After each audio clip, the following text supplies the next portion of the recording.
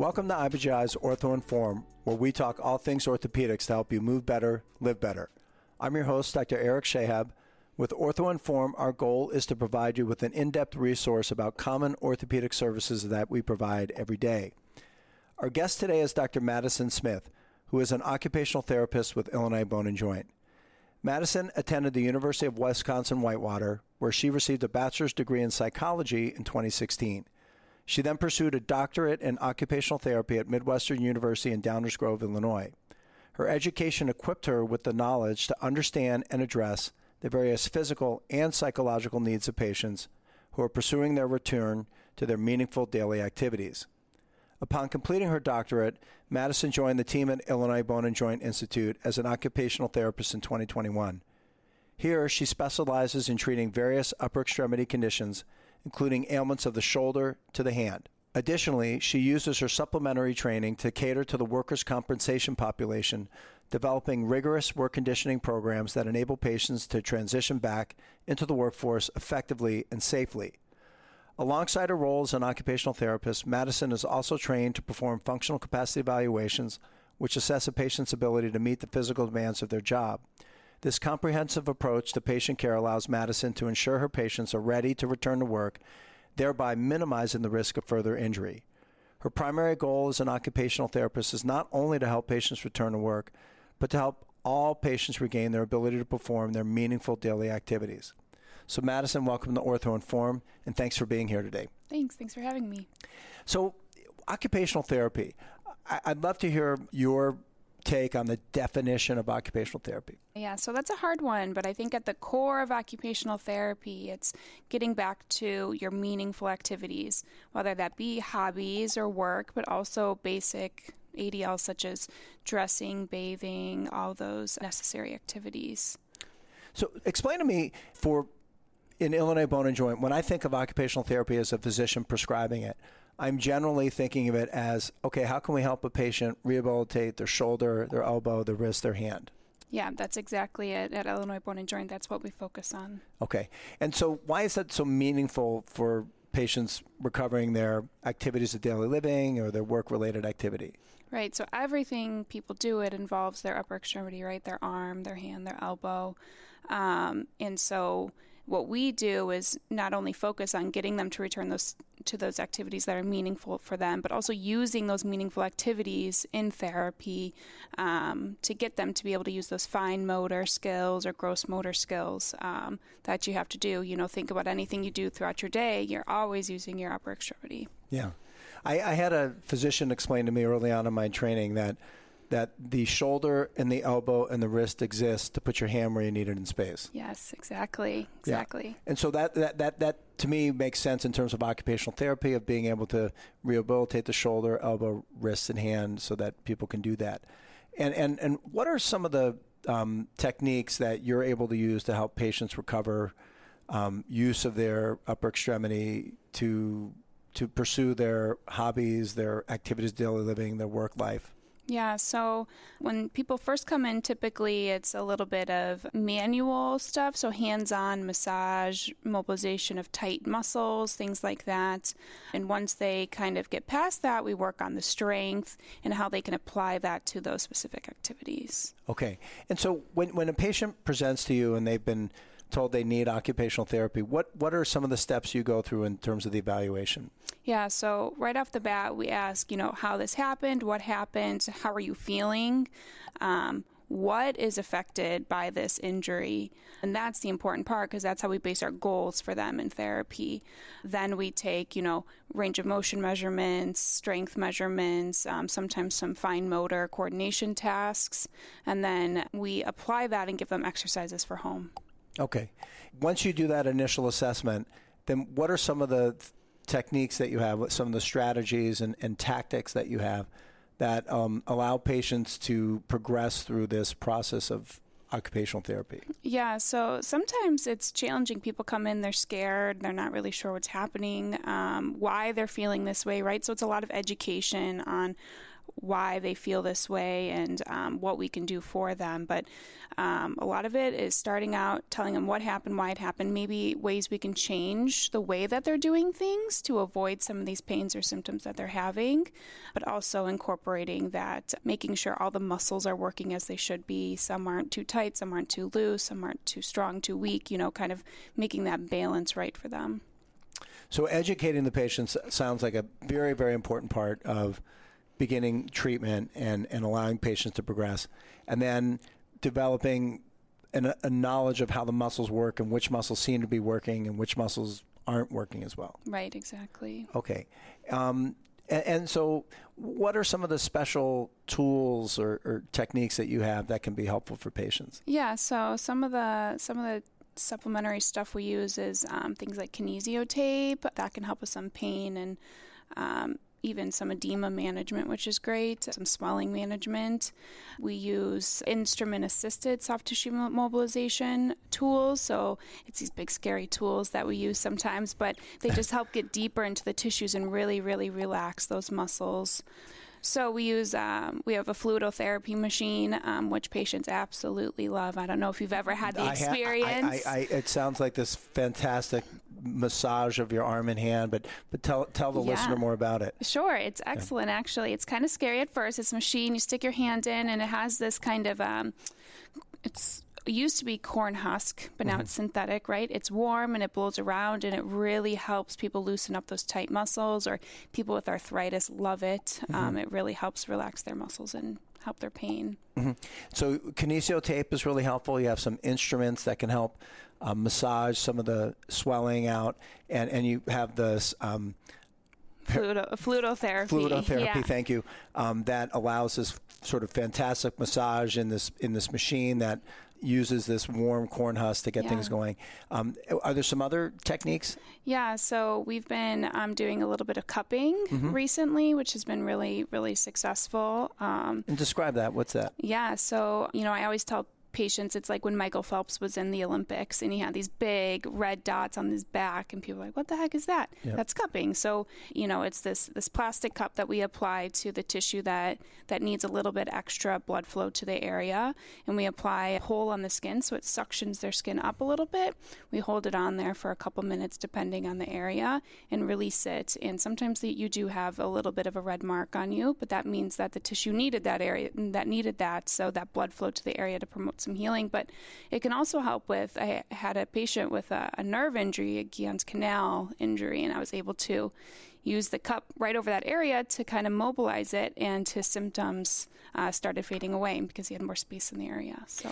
And so what are the tissues that you're specifically treating in occupational therapy? Yeah, so that's a big one, right? I know. Well, let's break it down then. Let's just go one by one. So let's start with, we'll say, muscles and tendons to begin with. Yeah, so a lot of the things that we see involve like the elbow when it comes to muscle and tendons. So people who are weekend warriors might present with some tennis elbow, some golfer's elbow, things like that, some just basic tendinitis. So we see that a lot, especially at the elbow. Sometimes, quite frequently, people at the shoulder are experiencing some overuse injuries there. So those are big ones we see. And then what about ligament in the hand and the elbow and shoulder? Are those a big part of the practice, or? Yeah, I wouldn't say it's as big as, like the tendons. However, it definitely is some of those in the hand, right? It's such these small ligaments, but they're so, so important. I've been seeing a lot of injuries from pickleball recently, people falling from that. And so like at the thumb, there's ligaments that are really important to keep the thumb stable. So we do see that. Okay. And then joints, the joint themselves. Yeah. A biggie is the arthritis of the thumb, the CMC arthritis. I think that's one of the most common things that we see. And how do you treat that? Yeah, so there's multiple ways we can treat that, and it's a great way to collaborate with the physician we're working with, kind of seeing what their approach is, and we can base our treatment off of that. But if someone comes in with, I'm not ready for a cortisone injection, I'm not ready for surgery, right? We teach them, going back to education, on ways that they can properly use those joints to protect them and prevent them from getting more painful. But then we also teach them pain management techniques. We teach them how to relax some of their muscles so they're not so tight, but also how to pinch things correctly, and let's use scissors instead of our fingers to pull this Ziploc bag open, things like that. Okay, so some adaptive strategies to help patients manage conditions such as arthritis, Right. that can be helpful for the joints, and then also sort of collaborating with the treating physician surgeon on what the goals of treatment are and how to achieve those, whether they're with therapeutic exercise alone or potentially with injections or potentially with surgery. Exactly. Okay. So what are some of the common conditions that you treat? We'll start with sort of the non-operative conditions of the shoulder, the elbow, the wrist, and the hand. So let's just start with the shoulder. What are some common conditions that you treat? And discuss those a little bit. Sure. So at the shoulder, the typical impingement diagnosis we get often, which is just kind of a fancy word for your muscles aren't working correctly, things aren't moving the way they should be. Arthritis, often in the shoulder. Also some labral tears, which is some just instability of the shoulder, and we work on regaining that stability. But for all of those, we're working on rebalancing those muscles, kind of what we've been talking about this whole time is let's strengthen these, let's loosen up these to get the shoulder moving like it needs to. Got it. And around the elbow?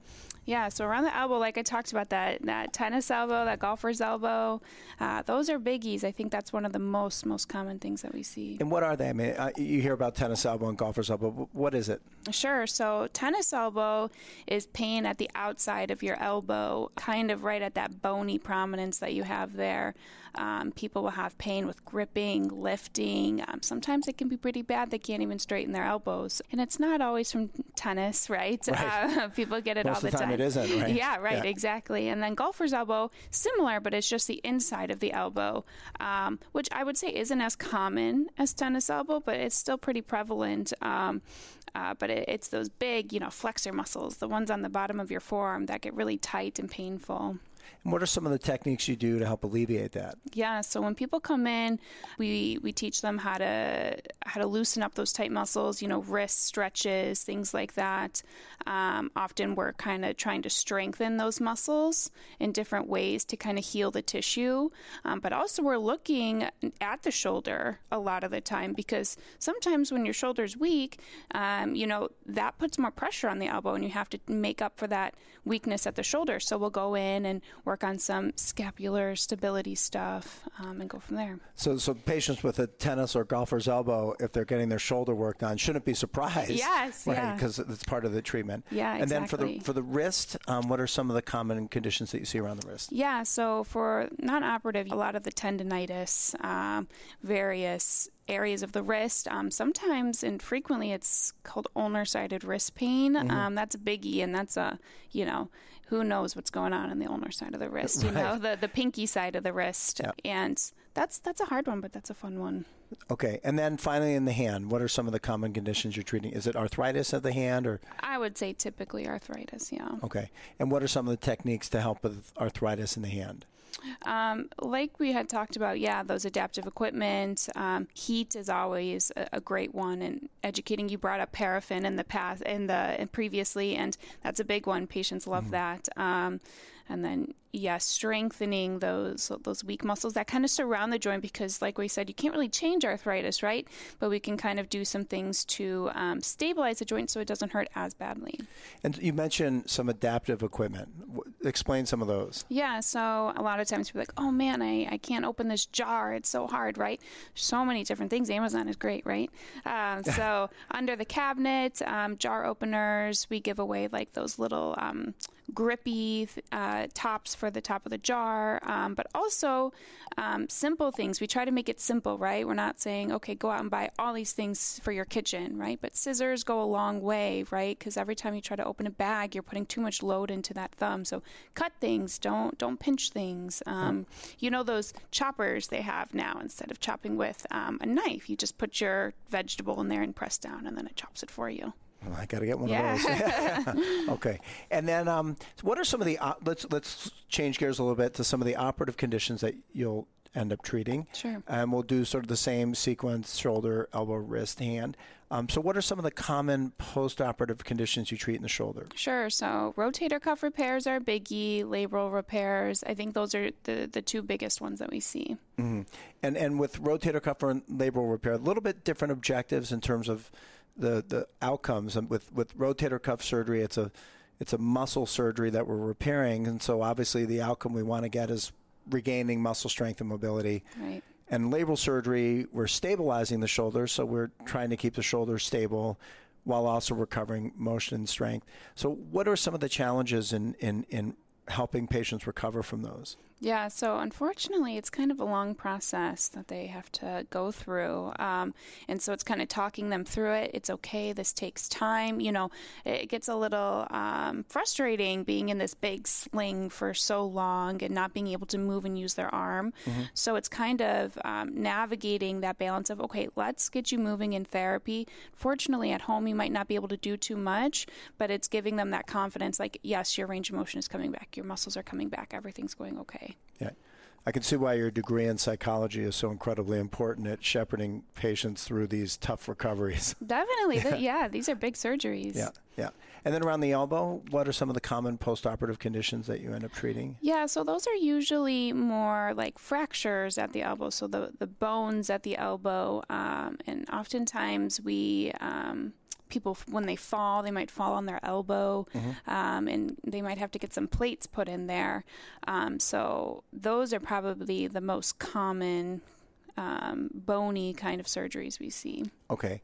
So, and then around the wrist, is it fractures? Yeah, again? distal radius fractures. It's very, very common. So that sounds like it's like 90% of it. Oh, yeah. That's a big one. And then, so what happens when a patient fractures their wrist? I mean, we can treat wrist fractures both operatively and non-operatively.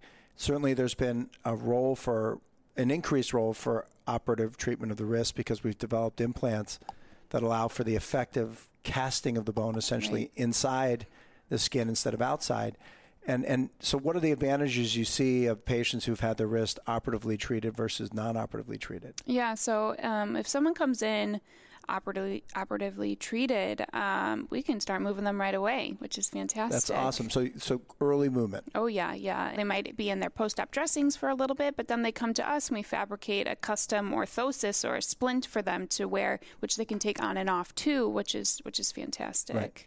And so what would you see with a patient who was treated with casting and non-operative treatment of a wrist fracture? So we would see them a lot later than we would see an operative case, and they're a little bit more stiff, right, mm-hmm. because they haven't been moving. Right. But they both typically do excellent. Okay, so good outcomes in the end, but stiffer and probably a longer recovery for the patients who are being treated with casting. Has that been your experience? Definitely. Okay, and then for the hand.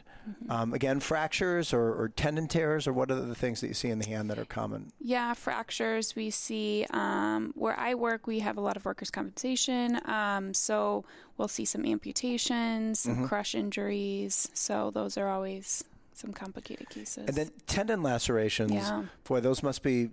What's the challenge of when someone cuts a tendon and it gets sewn? Mm-hmm. What are some of the challenges that you face on the recovery side? Yeah, so that's a hard one because at first we're like, don't move, like be really careful, right? But at the same time. Why is that? Yeah, because it's so fragile. You have a high risk of re-injuring that or tearing that tendon again. Okay. But then you have to fight the scar tissue, right? So we teach a lot of scar management, scar massage, things like that. But also working through, yes, you can actually move it, but in this safe manner. Okay. And then, so we've gone through sort of the non-operative conditions that are common in the upper extremity and then the operative conditions that are common. But Tell us a little bit about the psychological aspect of recovery, because I know from my own personal experience, it's kind of devastating when you can't use your upper extremity, when you're unable to put your hand where you need it for whatever period of time. So what are some of the things that you help patients, what are some of the techniques you use to help patients cope with their injury and their recovery and giving them the hope and the optimism that they're going to get back to where they need to be? Yeah, definitely. I mean, my favorite thing to do is, after their first evaluation, we give them exercises.